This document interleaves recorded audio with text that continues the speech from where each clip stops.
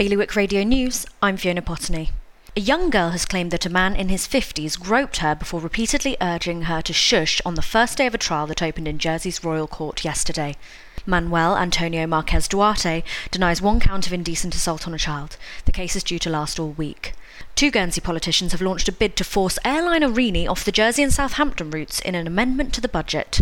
The pair say allowing the airline to continue despite its predicted 10 million losses for next year would be a misuse of taxpayer money. The budget will be debated next week.